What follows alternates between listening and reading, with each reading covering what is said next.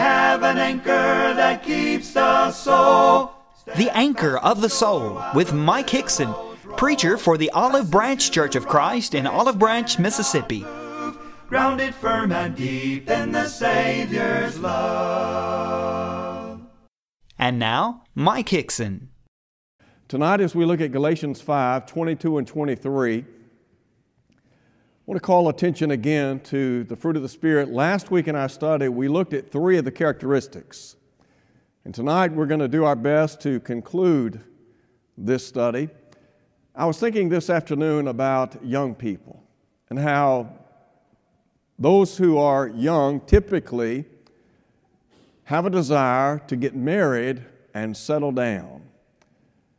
And really, if you think about the Christian life, the Bible says in Romans chapter 7, verse 4, that we have been married to Christ. And so once we become a child of God, what we want to do is to take the Word of God and allow it to settle down in our lives and make a difference in us. And so as you look at Galatians chapter 5, Paul is talking about some characteristics that will help us as we strive to demonstrate Christ living in us on a daily basis. And you remember Paul in Colossians chapter 3 would say, let the word of Christ dwell in you richly. In other words, allow the word of God to settle down, make a home in your life. And let me tell you what, if you allow the word of God to settle down in your life, it'll make a difference. It will become a great blessing in your life, and it can guide you successfully through this life. The psalmist said many years ago, your word is a lamp unto my feet, a light unto my pathway. So as we think about that, look at Galatians chapter 5 in our study tonight. And you remember Paul said, but the fruit of the Spirit is love, joy, peace. And then tonight we begin with long-suffering. The word long-suffering, to suffer long with people, reminds us of a characteristic of God, doesn't it? You remember, for example, the Bible says that God is not willing that any should perish, but that all should come to repentance. But Peter preceded that by saying He is long-suffering to usward. In Romans chapter 2, Paul in that context talks about the goodness and forbearance of God and His long-suffering nature.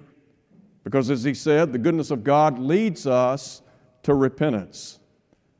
So why is it so important for me to demonstrate the spirit of long-sufferingness in my life? Well, the idea is this is a characteristic that will help us better get along with our fellow man. Think about the church. The church is made up of a lot of different people. And people come in a lot of different shapes and sizes and a lot of different personalities. We're not all the same, are we? And so we have to learn, because of our backgrounds and various other things, we have to learn to get along with one another, to bear with one another. I mentioned a moment ago getting married and settling down.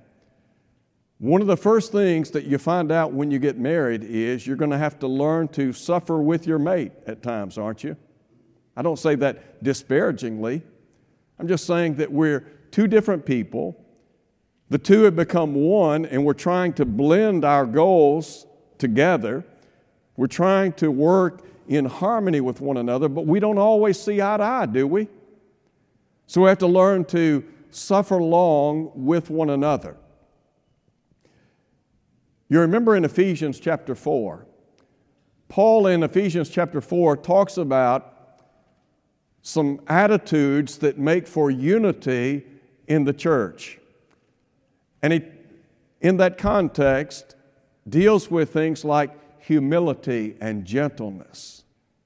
And then he uses this word, long-suffering, and bearing with one another in love. And the idea is we forbear, we bear with one another. We learn to put up with one another, don't we? And then in verse 3 he said, endeavoring to keep the unity of the Spirit in the bond of peace. Unity in the church of Christ is not by accident, is it? But rather it takes people who are striving to the best of their ability to put up with one another, to bear with one another, to demonstrate a sense of long-sufferingness towards one another. In 1 Corinthians chapter 13, Paul, in that context, talks about some of the characteristics of love. And really, in that context, he's talking about spiritual gifts that would pass away. And so in chapter 12 of 1 Corinthians, he provides us with an enumeration of those spiritual gifts. In chapter 13, he deals with the duration of those spiritual gifts. In chapter 14, the regulation of those spiritual gifts. But back in chapter 13, verse 4, listen to what Paul said. Love suffers long and what? Is kind. Is that not the nature of God? Yes, it is. Are we not supposed to be God-like in our behavior, in our dealings with one another? Think about it like this. Learning to be patient with other people. How patient are you? I'm not necessarily one known for a lot of patience. I'm not saying that in a good way. I try to be patient, but I'm not necessarily as patient as I want to be or as I should be. Well, what about when somebody has the ability to push all of your buttons? You know what I'm talking about. And there's some folks, they just have that innate ability to push every button. And if you're not careful, what happens? You explode, don't you? Well, what Paul is saying is we have to learn to keep that outburst of emotion in check. Now, this is really preemptive in the sense that Paul is saying if we will take this characteristic, implement it into our lives, and live it out on a daily basis, it'll help us, won't it? It'll help us in our relationship with one another. One writer says that the idea of long-sufferingness carries with it the thought of restraint that doesn't retaliate. You know, sometimes when people wrong us or hurt us or gut us, as we say, the tendency is to try to strike back, to lash back, to even the score. And yet you remember Paul in Romans chapter 12 said, "Dearly beloved, avenge not yourselves." And really what Paul is saying there is, look, stand to the side. God's going to take care of things. God's going to even the scales, so to speak, at a point in time in the future. So he reminds us, vengeance is mine, says the Lord. I will recompense. I will repay. God will take care of things, won't He? It's not my place to retaliate or to get revenge in the life of another person. There's a second term I want to call your attention to. The first word is long-suffering. The second is kindness. The word kindness here is sometimes translated gentleness. And you can find this same word over in Ephesians chapter 2. When the Apostle Paul, talking about God, speaks of the exceeding riches of His grace in His kindness toward us through Christ Jesus. There's the word, kindness. In Romans chapter 2, verse 4, when Paul talks about the goodness of God, same word used. Well, what about demonstrating a kind spirit in the Christian life? I really think what Paul is saying is Christianity is intended to sweeten us up. You know, there's some folks, they're just by nature somewhat prickly, aren't they? And they have a tendency to cut against the grain. And so what Paul is saying is that when we become children of God, our disposition, our makeup ought to change, shouldn't it? That we ought to be the kind of people who demonstrate a sweet and kind disposition in our dealings toward one another. Sometimes that's easier said than done, isn't it? Now, note if you would, Paul here, in discussing the fruit of the Spirit as he deals with kindness, is talking about that courteous, polite, maybe we would say unruffled character. Again, the bar set high, isn't it? And so, you know, sometimes we look at these characteristics and our first thought is, well, that's not natural. That's not my nature. I understand that. That's the whole point of it. We're trying to develop our lives to become more Christ-like. There's a passage in Galatians chapter 4. Let me just call attention to it very quickly in verse 19. Think about this verse in light of the fruit of the Spirit. Paul said, "My little children, for whom I labor, in birth again until Christ," listen to him, "until Christ is formed in you." Is that not the goal? Is it not the case that we're trying to become more Christ-like as we live here on planet Earth? You remember Paul, in writing to the church at Corinth, said not long ago, "Be followers of me, even as I also am of whom? Of Christ." And you remember in 1 Peter chapter 2, Peter talks about how Christ left us an example that we should follow in His steps.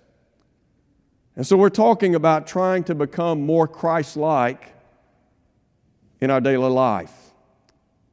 So Paul speaks of long-suffering, kindness, and then there's a third trait I want to call attention to: goodness.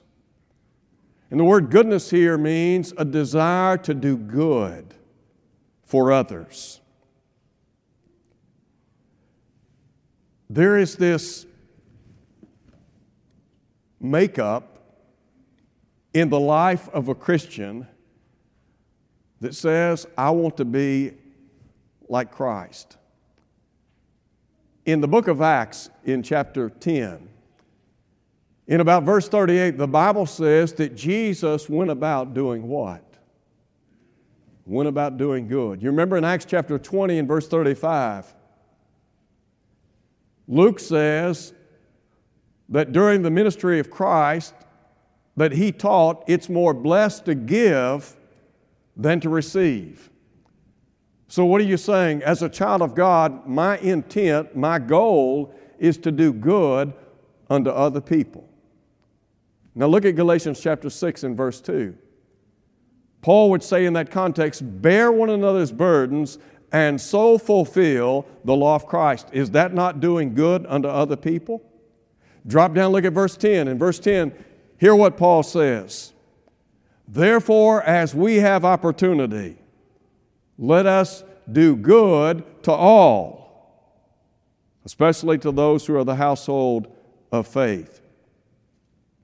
In Matthew chapter 25, when Jesus pictures the end of time, His second coming, you remember He said that He would begin to separate the people as a shepherd divides the sheep from the goats. To those on the right hand, He would say, come, blessed of my Father, inherit the kingdom prepared for you from the foundation of the world. And then He said He will say to those on the right hand, I was hungry, and what did you do? You gave me something to eat. I was thirsty, you gave me something to drink. He said, I was a stranger and you took me in. I was naked and you clothed me. I was sick and in prison and you visited me. What were they doing? They were ministering to the needs of other people. And Jesus said, inasmuch as you did it unto one of these least of my brethren, he said, you did it unto me. Those of us who belong to the family of God, our goal is to be servants, isn't it? And Jesus, as we think about the master teacher, the one that we are to pattern our lives after, Jesus was all about doing good for other people.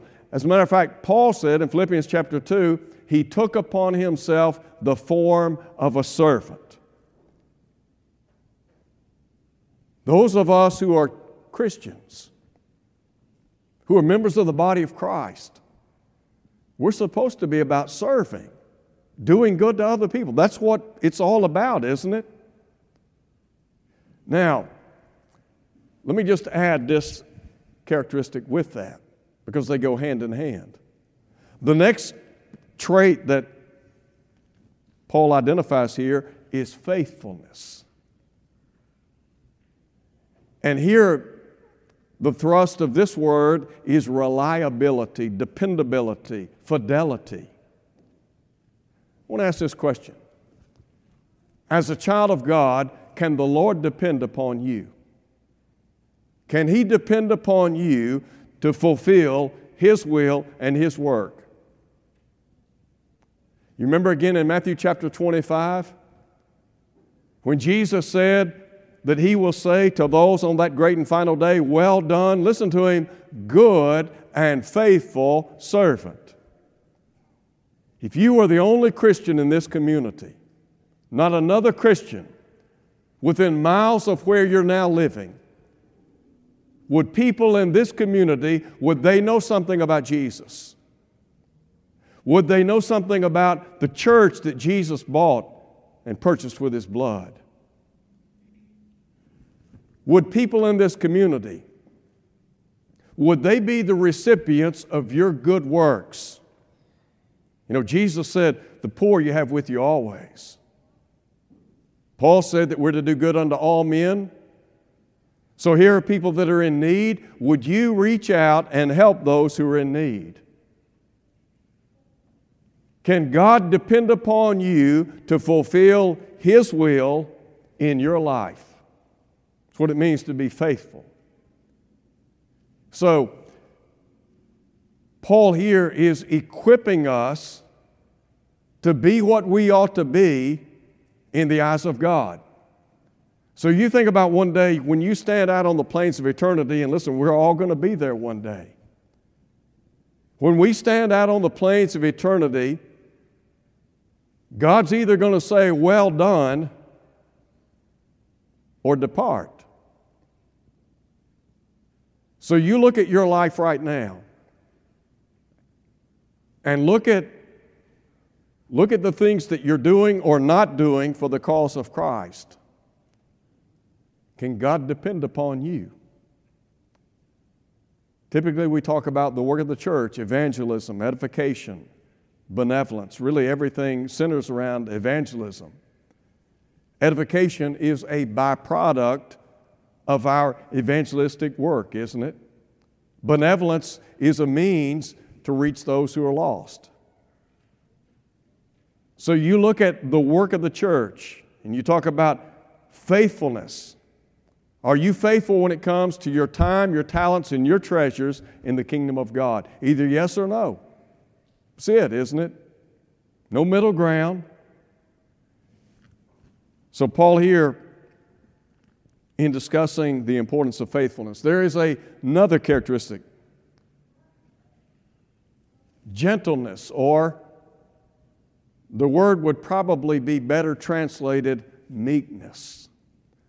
The word meekness means strength under control. It carries with it the idea of a wild stallion that has been bridled or harnessed. And you think about as a child of God, when we come to Christ, what's the intent? You know, Jesus said, if any man will come after me, let him deny himself, take up his cross, and follow me. One of the real prerequisites to coming to Christ is subjugating my will to the Lord's will, to harnessing my spirit. I think about how, you know, sometimes those who are in the world, they're like a wild stallion, and they don't want to be brought under control by anyone. I understand that. But as a child of God, what the Bible teaches is our will is to be broken for His will, isn't it? In other words, there's a subjugating again of my will to the Lord's will.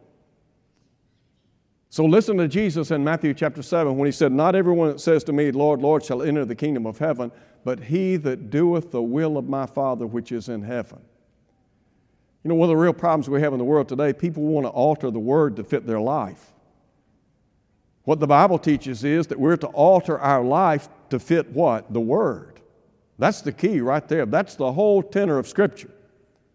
Not about what I want, not about my will. It's about what God wants and what's God's will. So this idea of meekness. Now, 2 Timothy chapter 2, Paul talks about those of us who are children of God who sit down with people who are not what they ought to be spiritually speaking. And he talks about demonstrating meekness in the context of teaching them. And so to have compassion and kindness and humility, to be patient with people. Again, an important characteristic. Finally, Paul speaks of self-control. Self-control is a key to living the Christian life, isn't it? In 2 Peter chapter 1, Peter talks about those Christian graces that are to adorn our lives, one of which is self-control. The key to living the Christian life is really living within the confines of Scripture, allowing God's Word to dictate how we live, to say no to certain things. For example, in Titus chapter 2, you remember Paul talked about the grace of God appearing, bringing salvation to every man. And then he said, instructing us to the intent, listen to him, that denying ungodliness and worldly lust. You mean to tell me that there are certain things that are taboo, that are off limits to those of us who are Christians? That's what Paul's saying. That we have to exercise self-control when it comes to the world. Now you think about the devil. The devil is constantly parading things before us that look appealing, they're appetizing. And the devil's saying, you need this, you need this, you need this. And yet, God's Word says, oh, wait a minute. Can't do that. Why? Because of who I belong to and who I am. I'm a Christian. I'm supposed to be different or distinct, aren't I? Think about in James chapter 2, James said, so speak and so do as those that are judged by the law of liberty. In other words, our speech ought to be governed by the Word of God. We ought to exercise self-control when it comes to our words. Easier said than done, isn't it? You know, some people, they have a tendency to speak before they think. And most of the time when we speak before we think, we get ourselves in a mountain of trouble, don't we? Peter's a great example of somebody who was often speaking before he really thought about the implications of what he was saying. Paul here, or rather James is saying, you need to think about what you say. And then he said, so speak and so do. the way you live, the way you carry yourself as a Christian. I mean, there are certain things that a Christian has no business doing. And so to remember who we are and whose we are. I think it's interesting that when the Apostle Paul stood before Felix, as recorded by Luke in Acts chapter 24, one of the things that he talked to Felix about was righteousness, self-control, and the judgment to come. You know what the Bible says? Felix was terrified. Felix had a problem with self-control, didn't he? You won't know what's right or wrong, good or bad. You won't know truth or error if you don't know the Scriptures. That's why the Hebrew writer talks about one of the byproducts of knowing the Word of God is that we might be able to discern between good and evil. Paul's simply saying, look, if you'll take these characteristics, implement them into your life. Again, you remember last week I talked about a garden. And you cultivate the ground. You take the weeds out, you water it, you put that seed in, and then that seed begins to germinate, take root, and ultimately bears fruit, doesn't it? Jesus said the seed of the kingdom is the Word of God. So we take the Word of God, we plant it in the heart, we begin to nurture it, tend it, and cultivate it, and what happens? Brings forth fruit. So when people look at your life, what kind of garden do they see? Do they see the fruit of the Spirit? If not, my challenge to you over the course of the next year, develop these characteristics. And some of these characteristics are much more difficult to acquire than others, aren't they? At least for some people. So you take these characteristics, you work on them day in, day out. Better your life. It'll bless your life, won't it? Let's close with prayer.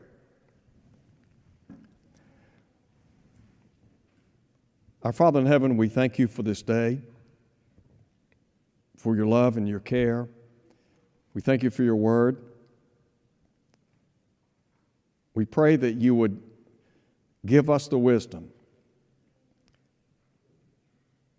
to take your word into our lives and to live it out on a daily basis. Help us to live in such a way so that people see Christ living in us. And Father, we pray that you would bless the church here in this community. Help us to be a shining light for good. Help us to live so that people are attracted to Christ on a daily basis. In Jesus' name we pray, amen. Tonight, if you're here and you're not a Christian, we encourage you to come to Christ, believing that Jesus is the Son of God. If you believe that Jesus is who He claimed to be, and you're willing to come, repent of your sins, confess His name before others, be buried with Him in baptism, the beauty of Scripture is you can be forgiven tonight. God will put you in the church, according to Acts chapter 2. And then the exhortation is to live the kind of life so that one day you can be with the Lord forevermore. If you're here tonight, and let's just say that you're a child of God, but for whatever reason your life hasn't been what it ought to be, and you need the prayers of the church, and you want to begin 2021 on solid footing, could we pray with you and for you? You know, James said, confess your faults one to another, pray one for another. We'd be happy to pray with you and for you tonight. And the Bible says God will abundantly pardon. So we encourage you to come as we stand and sing. Thank you for listening to The Anchor of the Soul. Your speaker has been Mike Hickson, preacher for the Olive Branch Church of Christ, located at 9100 East Sandage Road in Olive Branch, Mississippi. To hear this lesson again, go to olivebranchchurchofchrist.org. Tune in next Sunday for more of The Anchor of the Soul. Fasten to the rock which cannot move.